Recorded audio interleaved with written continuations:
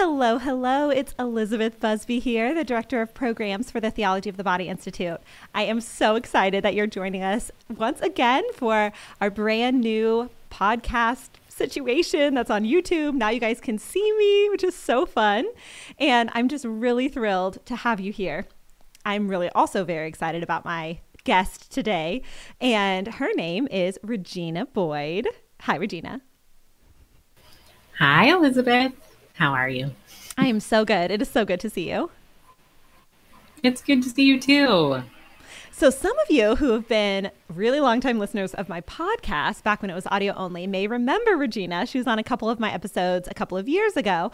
But as we're transitioning to YouTube, I wanted to bring her back on and kind of rehab a conversation that we had a couple of years ago that's really foundational to a lot of the things that I think about and I use in my work as a therapist and in my work with Next Step and couples. And Regina is very much an expert on this particular thing. And then in the future, I hope to have Regina on a couple more episodes to flesh some of this out. But I needed this fundamental foundational episode here on this YouTube channel. So that's what we're chatting about today. This is called The Sound Relationship House by John and Julie Gottman. And Regina, so the Gottman method, actually, I'll have her explain some of it too. But the Gottman method is this basically this kind of therapeutic framework that counselors, marriage counselors can use, relationship counselors can use.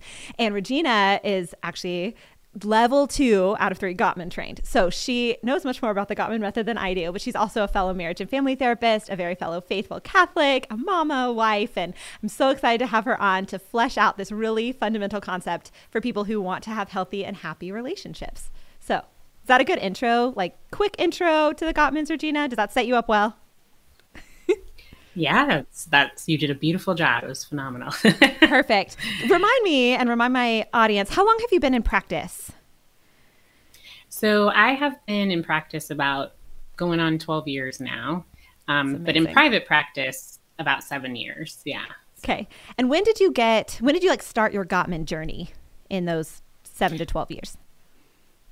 That was about two years ago. Yeah, it was when I took my first Gottman course. And it's been pretty phenomenal how it's really changed my approach, my work with couples. It's just really helped narrow things down and help us get to solutions a lot more quickly. So I'm so grateful for their influence and their contribution. Absolutely. I love that because you had this, I learned about him in school. So I started my journey with this Gottman framework. That's so awesome that you had all of this kind of theoretical work you were using with your clients, and then you brought in the Gottmans and you were like, oh yeah, this is great. You like had the before and after. Oh yeah. Well, I learned about them in school as well. But actually attending, and even when I was in graduate school, we had the gift of him coming and present to our school. So as a cohort, we got to have him attend. So I've been on the Gottman train for years. But actually attending his trainings and being trained by them, is a whole nother experience. So yes, it's been he's always kind of been a part of everything in a some way, one way or another. Oh my gosh, I love it. Well, for those people who've never heard of the Gottmans before, we're over here kind of gushing about them, but I think we should bring everyone into this conversation. So why don't you go ahead and give us a bit of an intro into who the Gottmans are, and then from there you can intro this idea of the Sound Relationship House so that we can begin our conversation about this cool topic. But let's start with who the Gottmans are, because other people may not be as excited as we are yet. Absolutely. Doctors John and Julie Gottman, they are therapists. And Dr. John Gottman, he did research. He did over 40 years of research with couples where they would actually invite them to this house where couples could stay kind of bed and breakfast style. And it sounds a little weird, but they actually had cameras in this little apartment that couples would stay in that they called it the Love Lab. Obviously, they weren't invading people's privacy with clothing and things like that, but just wanted to observe how couples interact in the day-to-day. And what he's been able to do, this is legit research, peer-reviewed, validated, replicated, longitudinal studies where they've followed couples over years throughout their marriage. And now they're to the point where he can sit down, observe a couple having a 5-minute conversation and predict with over 90% accuracy if that relationship will end in divorce. And so there's these qualities he's been able to find that what is it that leads to divorce and what leads to happy marriages? What do those relationships have in common? So with the whole Sound Relationship House, in so many ways, they created the Gottman Institute. They train therapists in this method. They go around, they share this message of hope, really, for couples. And the Sound Relationship House is really about a foundationally secure relationship. He kind of views it like a house, that you have weight-bearing walls and levels that each person builds upon to create that strong, sturdy bond. And so he calls this structure the Sound Relationship House, and he talks about these different levels that build up the house of what you want to create that sound, healthy relationship. Okay, so I love this because John is the researcher, and he did, like you said, all of this really intense research. And that's one of the things that as marriage counselors, we really appreciate, because so many theories in marriage counseling are based on a clinician's like experience. Like, I met with these couples and this is what I saw, so this is what I'm applying. You know, like some of them, there's a lot of research in individual therapy and there's some in marriage therapy, but the Gottmans are unique in that they have so much research-based evidence. Like, if you begin your arguments this way, it's likely that they will end this way. You know, like, it's just really research based. And I love that. And then this house is kind of like his theory, like his guiding principle, but it's like darling. Like, it's really cute. Like, I have a picture. Like, I'm sure Thomas, ooh, there it is. I'm sure I can link this somewhere for you guys. But it's cute. And I appreciate that as a woman, as someone who likes whimsy. Like, it's just darling. And it is a very great visual. So can you walk us through? I have it printed out in front of me. I don't know. I didn't warn you that I was going to like test you on them. Maybe you have it memorized by now. But can you, okay, so the two pillars upon which this house are based on are trust and commitment. And then there are 7 levels. Can you do the 7 levels?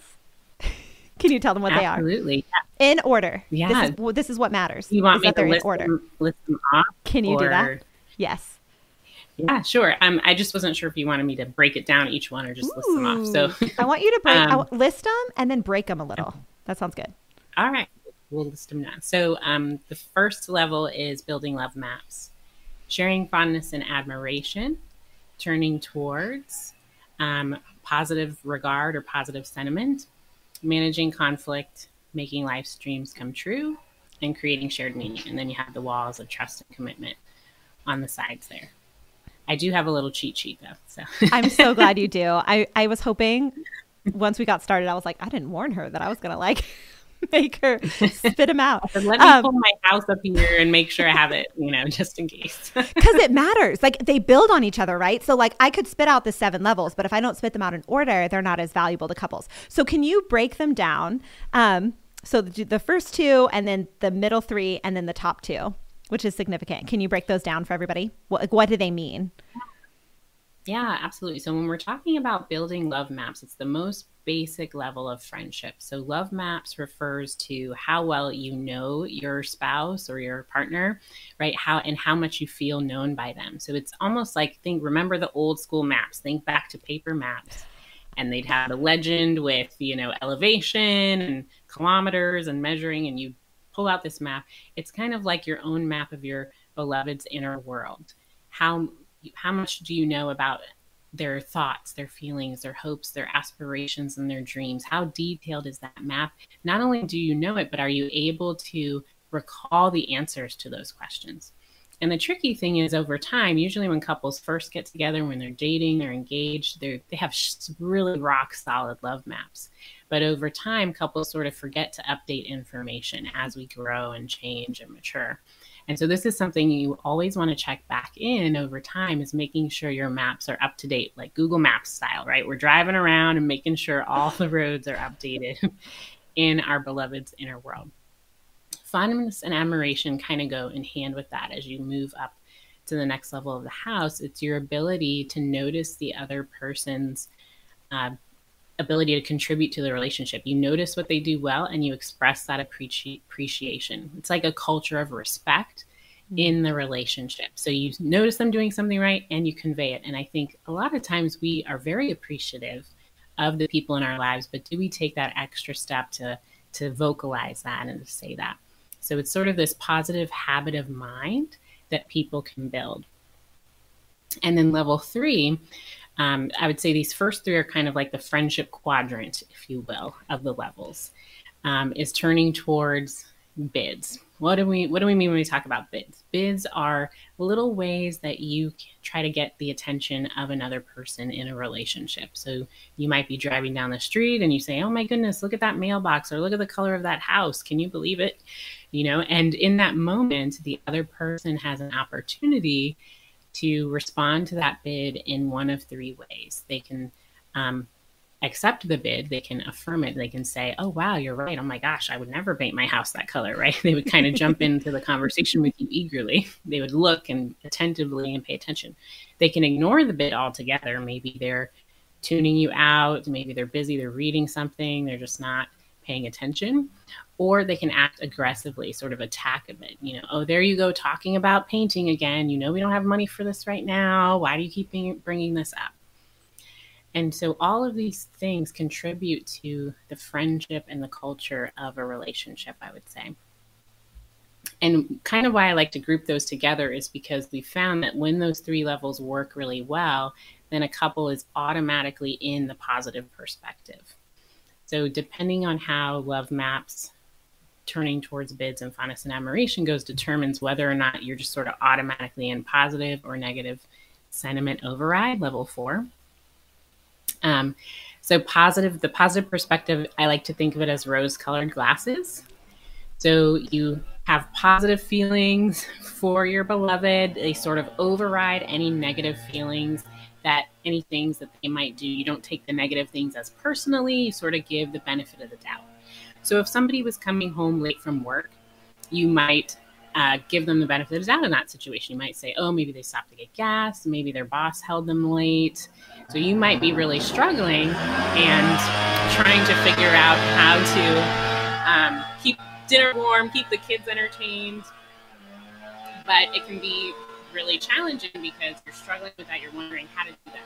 When we're in a negative perspective, we really distort that towards the negative.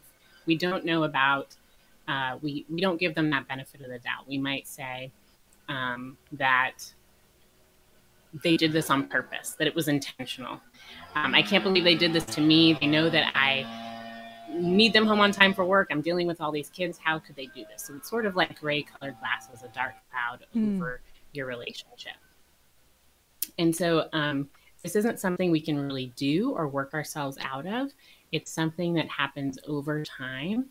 And just sort of based on wherever the couple is at in their relationship. So it's just sort of something that happens automatically. Should I keep going or keep going? Actually, I had totally keep going, and then I'll come back to this thing that you just said that was different than how I was framing positive sentiment override. So yeah, I want to hear about that, but keep going. Okay. So managing conflict, that's probably one of my favorite levels because I feel like a lot of people are worried about conflict, and naturally so. It's very uncomfortable. It can cause arguments. We don't like to be in arguments with the people we love, but it's also very natural. And I think that the more we can look at conflict as something that has the potential to bond you and develop greater intimacy in your relationship, that really can be a huge game changer. So the people who thrive in their relationships when they're doing conflict, they're gentle with one another. They allow the other person to influence them. They're able to self-soothe. They don't really let things escalate too far, beyond the point of repair.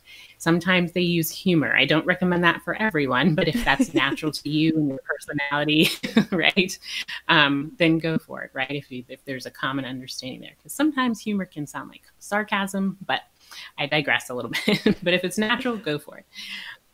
And so what we really want when we're engaging in conflict with our beloved is to look at them with curiosity and view it as an opportunity to greater intimacy. And that makes a huge difference in how we approach problem solving in our relationships. Then when you get to making life dreams come true, it's all about the relationship. Do you feel like your relationship has an atmosphere that sort of encourages each person to talk about their dreams? And does the relationship support you sort of working towards those dreams? How do you feel about, is this a relationship where I can try to run that marathon or start my new business or something like that? Or is this something where I'm not safe to share? And it kind of ties into shared meaning too, more so about what is the meaning and sense of purpose of our marriage, right? We know in our faith, our marriage is to obviously be called to heaven, but to be an image of God to the world. And so do we share that shared meaning? Do we have rituals in our home that have to do with connection and spending time together? How do we celebrate holidays together? But also, how do we say goodnight? How do we join prayer time together? And so thriving couples really share those individual goals and life missions with each other. They support their basic roles within the home, within their relationship, and they share those meanings, those symbols about what their relationship purpose is. And then trust. Everyone knows what trust is. It's all about, will you be there for me when your mother criticizes me? Will you be there for me if I'm sick and bad, if I'm depressed? Couples really need to know that their beloved's going to be there to keep them physically, mentally, emotionally safe. And commitment is the same as well. You believe that your partner is the best person for you. There's not another person you'd rather be doing this journey with, that you really chose the best person, and you just are locked in. You know that regardless of what happens, I wouldn't do this crazy ride with anyone else. And that's really that sense of commitment, which I think a lot of people I find are really committed a lot more than you might think. Even though everything can seem like a disaster on the outside, sometimes it all comes down to commitment, I find. I love it. Thanks. You're a trooper. So I think it's important to go through all of those because they're all really important. And I think, something like positive cinnamon override, maybe something no one's ever heard about before. The listener has never heard about before. They don't know what that means. They don't know the implications. And I think too, when you walk through it that clearly, thank you, I think that you can see how they all feed into each other, right? Like a healthy friendship allows for you to engage in conflict in a way that is life-giving, like it doesn't tear you down. I like to say it upholds your dignity, like you can disagree with dignity.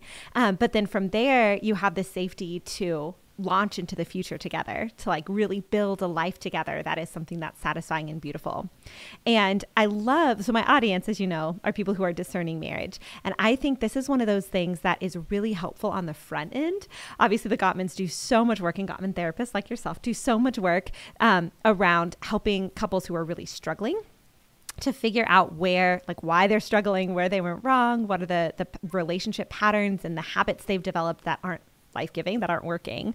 But I also think it's something that's really cool to start on the front end. Like if you know what you're looking for and you know where you're going and you know the things that help, like there's all this research out there about what helps you. I think that if you know that on the front end, you can actually set yourself up for great success. Is that something that you've seen in any of your work? Oh, absolutely. The more you know up front, the better, right? We want to make sure that we are having as many conversations as possible before marriage so that it becomes less of an issue after. And I think a lot of times people believe, well, once we get married, then we'll figure that out. Or they don't even think about things. They just sort of are living life and enjoying one another's company and don't take the time to have those really important conversations. What would life look like if and when we have children, right? What would life look like if one of us wasn't able to work? Or do we both want to work or not, right? And so having those conversations beforehand is going to help minimize the amount of conflict you'll have after the fact once you are in those conversations later on. Doesn't mean there will be no conflict, but it will help, right? Especially as you're discerning about, is this person a good match for me? Absolutely. So you said something in your description of the 7 levels that's kind of different than I had conceptualized. So I am curious, one, to learn from you because I'm just interested in it. But I also think it's an interesting point that I think is worth elaborating on. So the 4th level, the positive perspective, positive and negative cinnamon override. The way that you framed it was that the first 3 set you up for whether you're going to have this positive cinnamon override or this negative cinnamon override, right? Whether you're going to be wearing these rose-colored glasses and assume the best in people when negative or neutral things happen, or whether you're going to be wearing these like Eeyore glasses and they're gray and you're assuming the worst and you just don't give people the benefit of the doubt. So I was always thinking about it as something that was like its own individual level and something that you could work to change. So is it something that you've seen? Like, obviously, I totally see what you're saying of like the foundation sets you up for one or the other. But is it the sort of thing that you think people can notice and work on? Because I see a lot of negative sentiment override. Like, I think that that's one of those things that people do not even realize that they have. And then it's happening and you're in this conflict and you're like, why is my mind going one way or the other? I wasn't even realizing it. It just seems like one of those really like bedrock things in a lot of people's relationship that flies under the radar. So I think it's worth expounding on. It's a new idea for a lot of people too. So I'm interested in your thoughts on that. Yeah, I think you can work on it, right? If we're working on those first three levels, then we're sort of working on it in general. But I think bringing awareness is a huge help. So I've had couples tell me before, oh, I think I was doing that negative sentiment thing you were talking about. Like, I realized I was doing it. And so once you recognize it, that's almost half the battle, because then you can catch yourself in the moment and be able to say, okay, I think I'm viewing this in a negative way. Let me see, how would I view this if I was going to give the benefit of the doubt or use my rose-colored glasses? How might this be different? So I think it helps people recognize when those patterns come out in their relationship.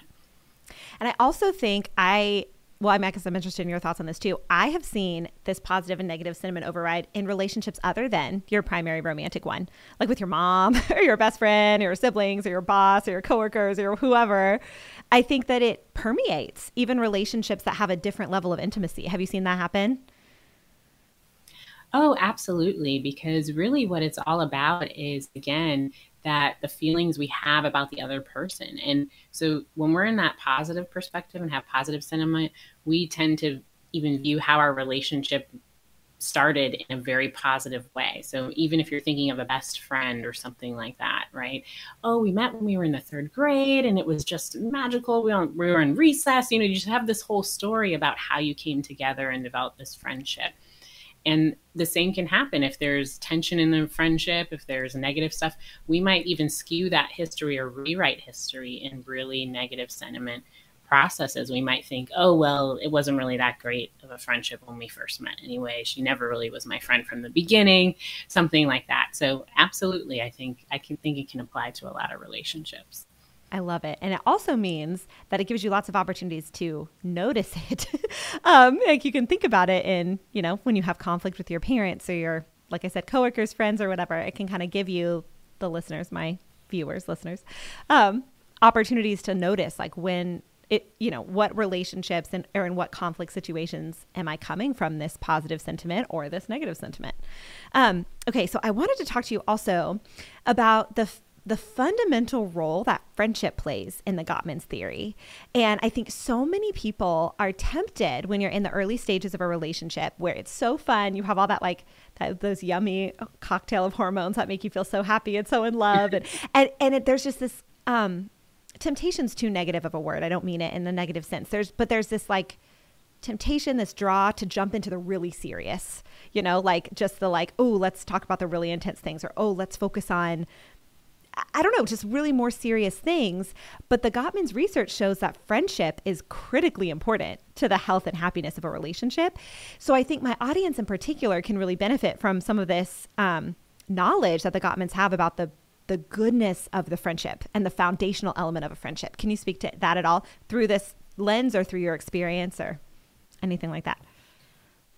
Absolutely. I mean, friendship is really the root of commitment, of trust. It's sort of what forms the basis for your intimacy and, eventually, if and when you get married, more satisfying sexual relationship. I mean, it really permeates every aspect of a relationship. And I think it's funny because a lot of times we don't put our spouse or our future spouse in the best friend category, but really that person should be your best friend. I mean, they know you better than anyone else. They see you in your weakest moments, your best moments. They're there for everything. And so who else gets to see you in that way? And so it's really all about, when you think about friendship, that mutual respect, enjoying one another's company, again, knowing each other really intimately, the likes, the dislikes, who's that person you don't get along with at work, right? Who's that boss that gives them a hard time? All of those, their hopes, their dreams. And when couples do friendship really well, when their friendships are solid, honestly, it makes the therapy process a lot easier. It makes problem solving a lot easier. They approach conflict more like a team as opposed to this adversarial dynamic of, somebody has to win, somebody, you know. So it just helps. It just is helpful. So why not try to become better friends, right? I love it. Absolutely. So of these 7, so building love maps, sharing fondness and admiration, turning towards the person, having that positive perspective, managing conflict, making life dreams come true, and creating shared meaning. Of these 7, which one would you say is the most difficult to incorporate? And then is there one that you found is kind of the most natural? I don't know if you can generalize like that, but if you can, I'm curious about your thoughts. Yeah, it's interesting to reflect on this because I think it depends, it depends on what's happening for each individual couple. Every couple is different. For example, if somebody experienced betrayal or infidelity, then trust might be really difficult for them. Or if there's high conflict and criticism, then appreciation might be something that's difficult for them. But I think in general, honestly, I think that positive perspective, the positive sentiment can really be challenging. Anytime a couple's going through a challenging time, it's really hard to see through those rose-colored glasses and give the benefit of the doubt, especially when we've been hurt, when things just haven't been going well for some time. It's really, really difficult. One thing that could be a little more natural, I don't know. I think it, again, depends on the couple. But I think some people, depending on where their strengths lie, that's kind of where I would want to start with them. Some people connect through their dreams. Some people connect through words. Some people might be afraid of being vulnerable. So again, depending on where that couple's unique strengths lie. But I think turning towards BIDS can really be an easy way to begin to get in touch with emotions, especially if emotions are high and intense and we're trying to avoid conflict, which we should never do, by the way. But if you're in a situation where you're avoiding conflict, spoken like a true marriage counselor. Yes. One easy thing you can do is just start paying attention to, okay, when that person says, oh my gosh, you won't believe this video I just watched, or look at these cute cats, or talking about the game or something, paying attention to, oh, this is an opportunity for me to respond positively to a bid, even if it's a topic that I could care less about and I'm not interested in at all. And hopefully over time, that was something that could build into something that comes more naturally. But I think it's an easy place to start anyway. Ooh, I love that. Oh, thank you so much for having this conversation. I have one last question for you. So I really love to give my listeners one practical thing that they can do. They can take away from this episode. Maybe they're driving to work. Maybe they're on their lunch break. Maybe they're on a run or something. They're doing dishes. I don't know. And they can turn this off and then they can take one thing and apply it to their life that puts them one step farther on their journey of discerning marriage. So from this conversation, this idea of the Sound Relationship House and the Gottman's kind of fundamental genius, what do you think is one practical tip that my listeners could take away and implement into their life right away? So I think accepting influence, I kind of glossed over this one before, but it goes under the handling conflict category. And accepting influences means being open and receptive to that other person, to the person God has called you to be with potentially, to understand that both of you bring strengths to the relationship, that other person who's to be your helpmate, right, can see your blind spots and is a complementary part to you in a sense, right? They complement those areas that need refining. And so when we allow ourselves to be influenced, that leads to a happier relationship. So you want to pay attention, one, to how much you allow that other person to have a say in what you can do. Like, what are we doing this weekend? Or should we go on this trip together or not? Or should I take this job or not? And you also want to pay attention to how much they allow you to have a say. It can't be perfectly even all the time, but if as long as you're happy and feel respected and valued throughout those discussions, I think that's really important to pay attention to as you're discerning. And then I would also say the BIDS again. I'd go back to that, being attentive to the call for love, right? We're being like Eli, saying, "Here I am, Lord." in those moments when your beloved comes, and rather than ignoring them and just kind of being stuck in our own world, we can answer that call in our own relationships to say, here I am, on that practical level at first until it becomes natural. So I think those are really two. Accepting influence and turning towards those bids can be really helpful as you discern. So put down your phone. That's what I heard you say. Put down your phone when they're talking to you and listen to them and engage with them. It's kind of what I heard underneath. Yeah. Put down the phone, turn off the game, turn off the video game. There's so many things. Yeah. Oh, I love it. Okay. The last thing that I want to say, just kind of like as a wrap up. So we've established Regina and I are both Catholics. We both love Christ and the church. We both work really hard to integrate our lives and our work with them. And I really just want to caveat and say the Gottmans are not Catholic and they're not coming from a Catholic standpoint. So those of you who've never heard of them before, who go out and start researching, maybe you get on their website, maybe you read books. Regina and I both want to say, and I'll let you speak to it in a second, but both of us want to say this is one of those instances where you can use what I affectionately call your Catholic colander, the thing you use to like strain noodles. So like you have to dump the whole pot of water and noodles into this colander and shake, get all the water out. And then you're left with this nutritious food that can nourish you, right? And that's what we want you to encourage you to do with the Gottman. So not everything that they say is in line with our faith. Not everything that they say is something that Regina and I would endorse, but there's so many noodles. There's so many noodles in what they have to say. We can use Jesus's analogy of wheat and weeds. Also, that's also a good one. But I really like to say the word noodles. It's funny. So anyway, we want to say that. And Regina, do you want to speak to that at all? But as we sign off with people who maybe have never heard of the Gottmans and are really intrigued now, any thoughts? Yeah, I agree with you 100%. There's so many good things there that we can glean and take. They're very huge fans of monogamy. Again, through the research, they are just very scientific oriented. And so a lot of the truth of what we believe comes out through the research. But of course, you might find some things in there that don't always line up, but there's a lot of beautiful golden nuggets in there as well. So I think that's what I love so much about them, is that they're not Catholic. So and the fact that so much of their stuff aligns with what we know to be true, either through divine revelation or through our trust in the magisterium and what the church has had to say over time, it's proven in the Gottmans, like basically secular research. And it's just so satisfying to me that they're like, yeah, we want you to stay married, and yeah, we want you to be happy, and here are ways to accomplish that, and monogamy is good for you. There's just all this stuff. It's one of the reasons I love them so much, because all their research, or a vast majority of their research, affirms a lot of the things that as Catholics we know to be true through Christ. Anyway, I get really excited. I love that you made that particular point. Yeah, no, I think I get excited for the same reason. So yeah, you're so right. Awesome. Well, Regina, you are such a joy. I love talking to you. You have this beautiful peacefulness about you. All of your clients are so blessed to get to have your soft place to land. And I'm just so grateful that you were willing to take the time to come talk to my listeners. Thank you for sharing your expertise. Thank you so much for having me. It's been really fun. You are welcome. And I would love to have you back on, because there's so much here with the Gottmans that I think is beneficial. And you're my favorite person to talk about the Gottmans with. So hopefully this isn't the last that my viewers see of you.